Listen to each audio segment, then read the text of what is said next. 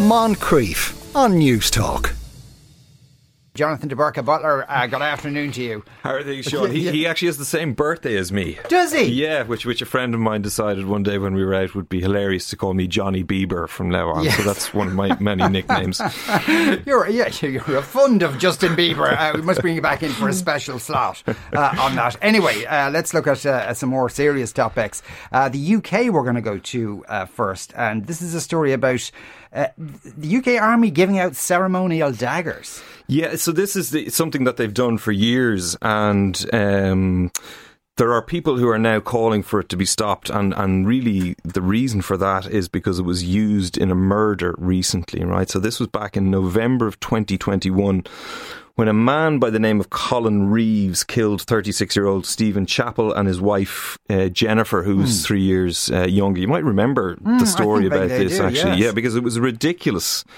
Consequent, the story around it was quite ridiculous. It was a dispute over parking that had been going on for a long time. Now, apparently these were neighbours who got along very well with each other for a very long time, but then when Jennifer Chappell decided that she was going to learn to drive and then acquired a second car, parking became an issue, right? And it came to a head. In fact, even before this murder happened, the police had to be called around to stop arguments on 3 separate occasions, right? This guy, Colin Reeve, who was an ex-Royal Engineer, jumped over his back fence and into their house, and he stabbed them with a knife that he had been given when he left the army in 2017, right? He was later convicted, and he was sentenced to life in prison and has to serve a minimum of 38 years.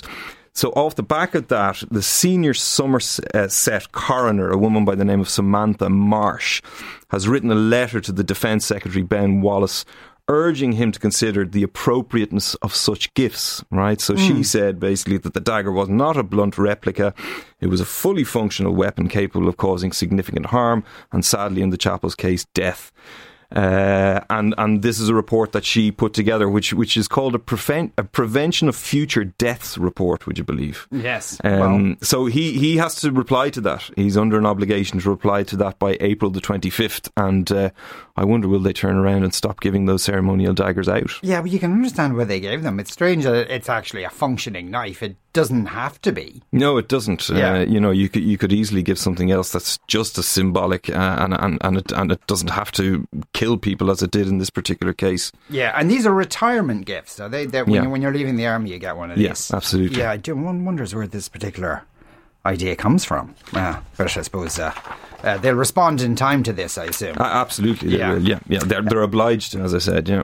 Right. Greece we're going to go to next. Now this is interesting because later on in the show we are doing an item about metal detectorists and archaeological sites, which is causing a bit of tension, to put it mildly. This is an assault on an archaeologist in Greece. This is exactly that, an assault on a man by the name of Manolis Pharos, who is a 53-year-old archaeologist. He works for the State Archaeological Service, right? He's based in Athens, and on the 7th of March, a few days ago now, he was near his house walking towards his car when he was attacked. He doesn't know if it was by an individual or a group of assailants, but he was very badly beaten. I saw some of the photos, and he was really badly beaten up. He had a broken nose, broken ribs, was left unconscious on the side of the road.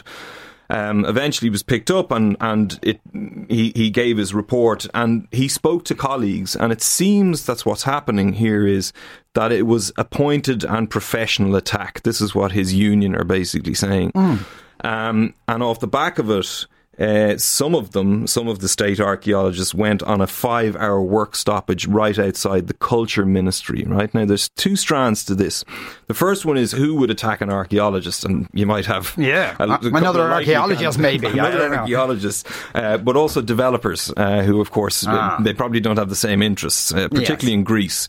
Manolis Pharos' job is to basically, do archaeological digs and protect sites, and developers want those sites to be swept aside so they can build hotels and that kind of thing, particularly in islands like Mykonos, which is where they suspect this assault, or the plan for this assault, originally came from. So at the moment, there are 2 businesses in Mykonos under investigation for encroaching on sites. And this man, the 53-year-old archaeologist, was the man who pointed them in the direction of the police. Okay, so himself and his colleagues reckoned that this was a kind of a hit, if you know what I mean, although it wasn't. But we can infer that he had been working on Mykonos and that he had perhaps made recommendations counter to the interests of developers. That is his area. He's been 10 years working on the archaeological service of the islands in that particular area. That's his brief. Okay, yeah. So he knows who he's up against. I mean, there's only 10,000 people live on the island of Mykonos, so. You know, if you're going along to these things and you're sending these people in the direction of the police, you're going to make enemies. Although this is unprecedented. The other strand to it that I should mention is the fact that the union that represents the archaeologists believe that the culture ministry aren't doing enough to protect them. Right? They say that the culture minister at the moment, a woman by the name of Lina Mendoni, is finding more in favour of the people who want to build on these sites and build on Mykonos than the archaeologists. And she said a few things in the past about archaeologists that have not been too complimentary. Little snipes, if you know what I mean. Right, okay. When this man was, this beating took place, he well, as you say, he's not too sure how many people are involved in it, but there was no warning or no, this is for what you've done in Mykonos. No, there was not that I'm aware of. There wasn't. He was absolutely surprised by this, as far as I know. Yeah.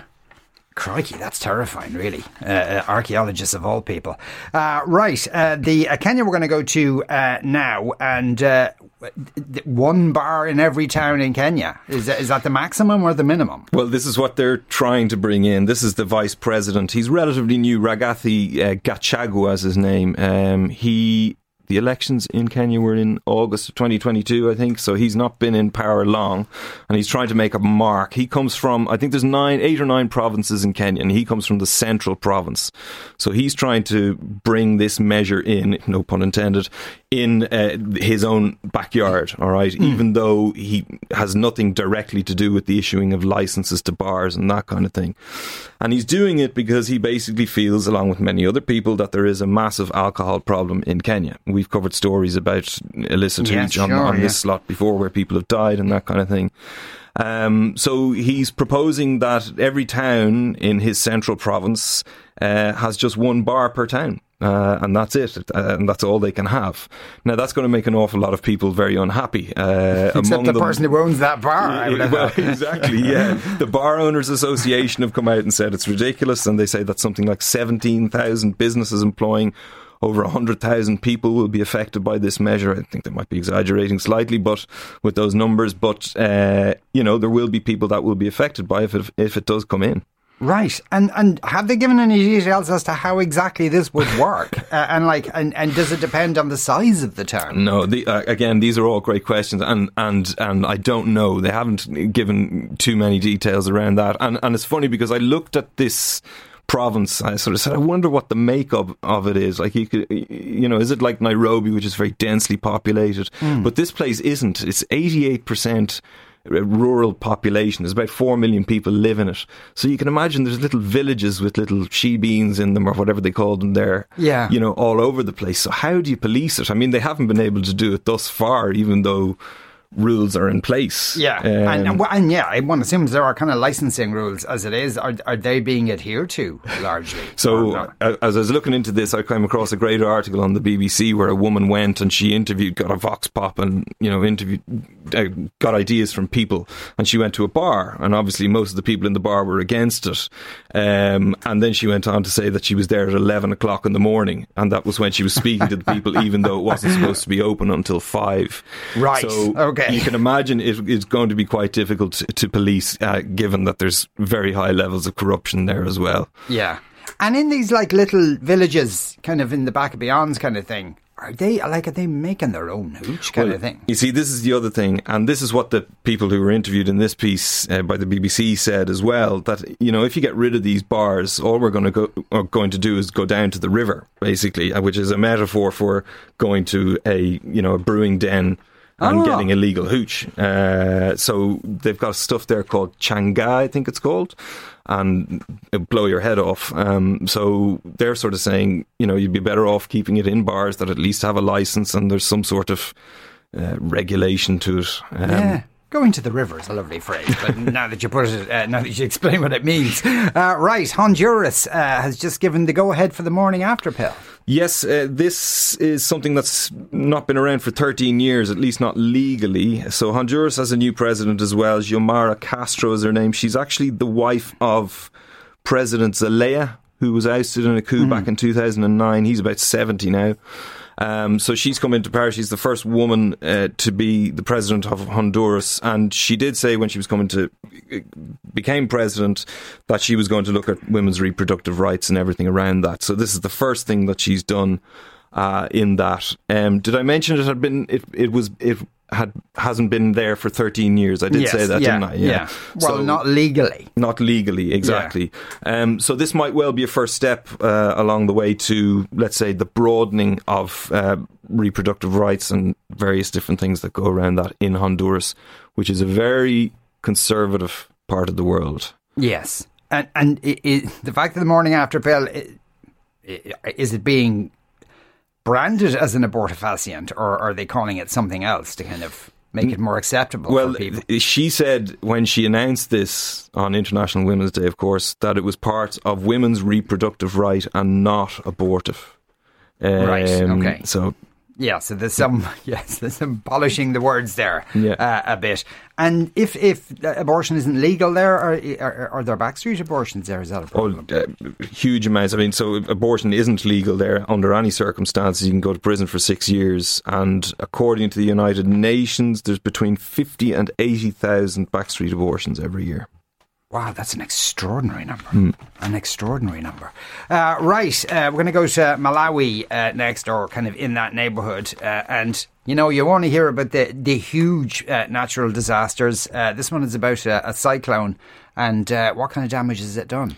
So, I don't know how much... I don't remember there being much coverage of this over the few days that have happened, given the amount of people that have been affected by it. So 522 people have died, right, as a result of Cyclone Freddy in these three countries, Malawi, Mozambique and Madagascar. The majority of those died in Malawi, about 450 thereabouts. But so many others have been displaced. All right, so you're looking at hundreds of thousands of people have been affected by this. Again, particularly in Malawi, which I seem to remember last year was very badly affected with floods and is repeatedly affected and more often affected by floods in recent years. And what's strange about Cyclone Freddy is the fact that it hit land first in Madagascar on February 21st. Then it went into Mozambique and Malawi. It went back into the Indian Ocean and came back for a second time on March the 11th. The same cyclone came back and did damage on several occasions. So we still don't know the extent of the damage because obviously there are areas that are still inaccessible. But the World Meteorological Organization think that this might have been the longest ever cyclone in recorded history. And of course, they're putting that down to you know what. Yeah.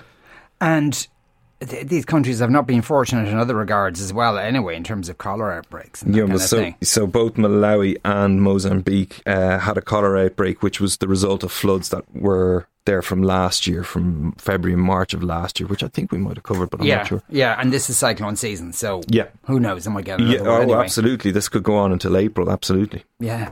Right, so what should we look out for over the next week or so? Yeah, speaking of cyclones, it's World Water Day on Wednesday, so there'll be plenty of coverage around that and accessibility. And then Thursday, the Albanian Prime Minister Edi Rama is always a very interesting character, is visiting the UK.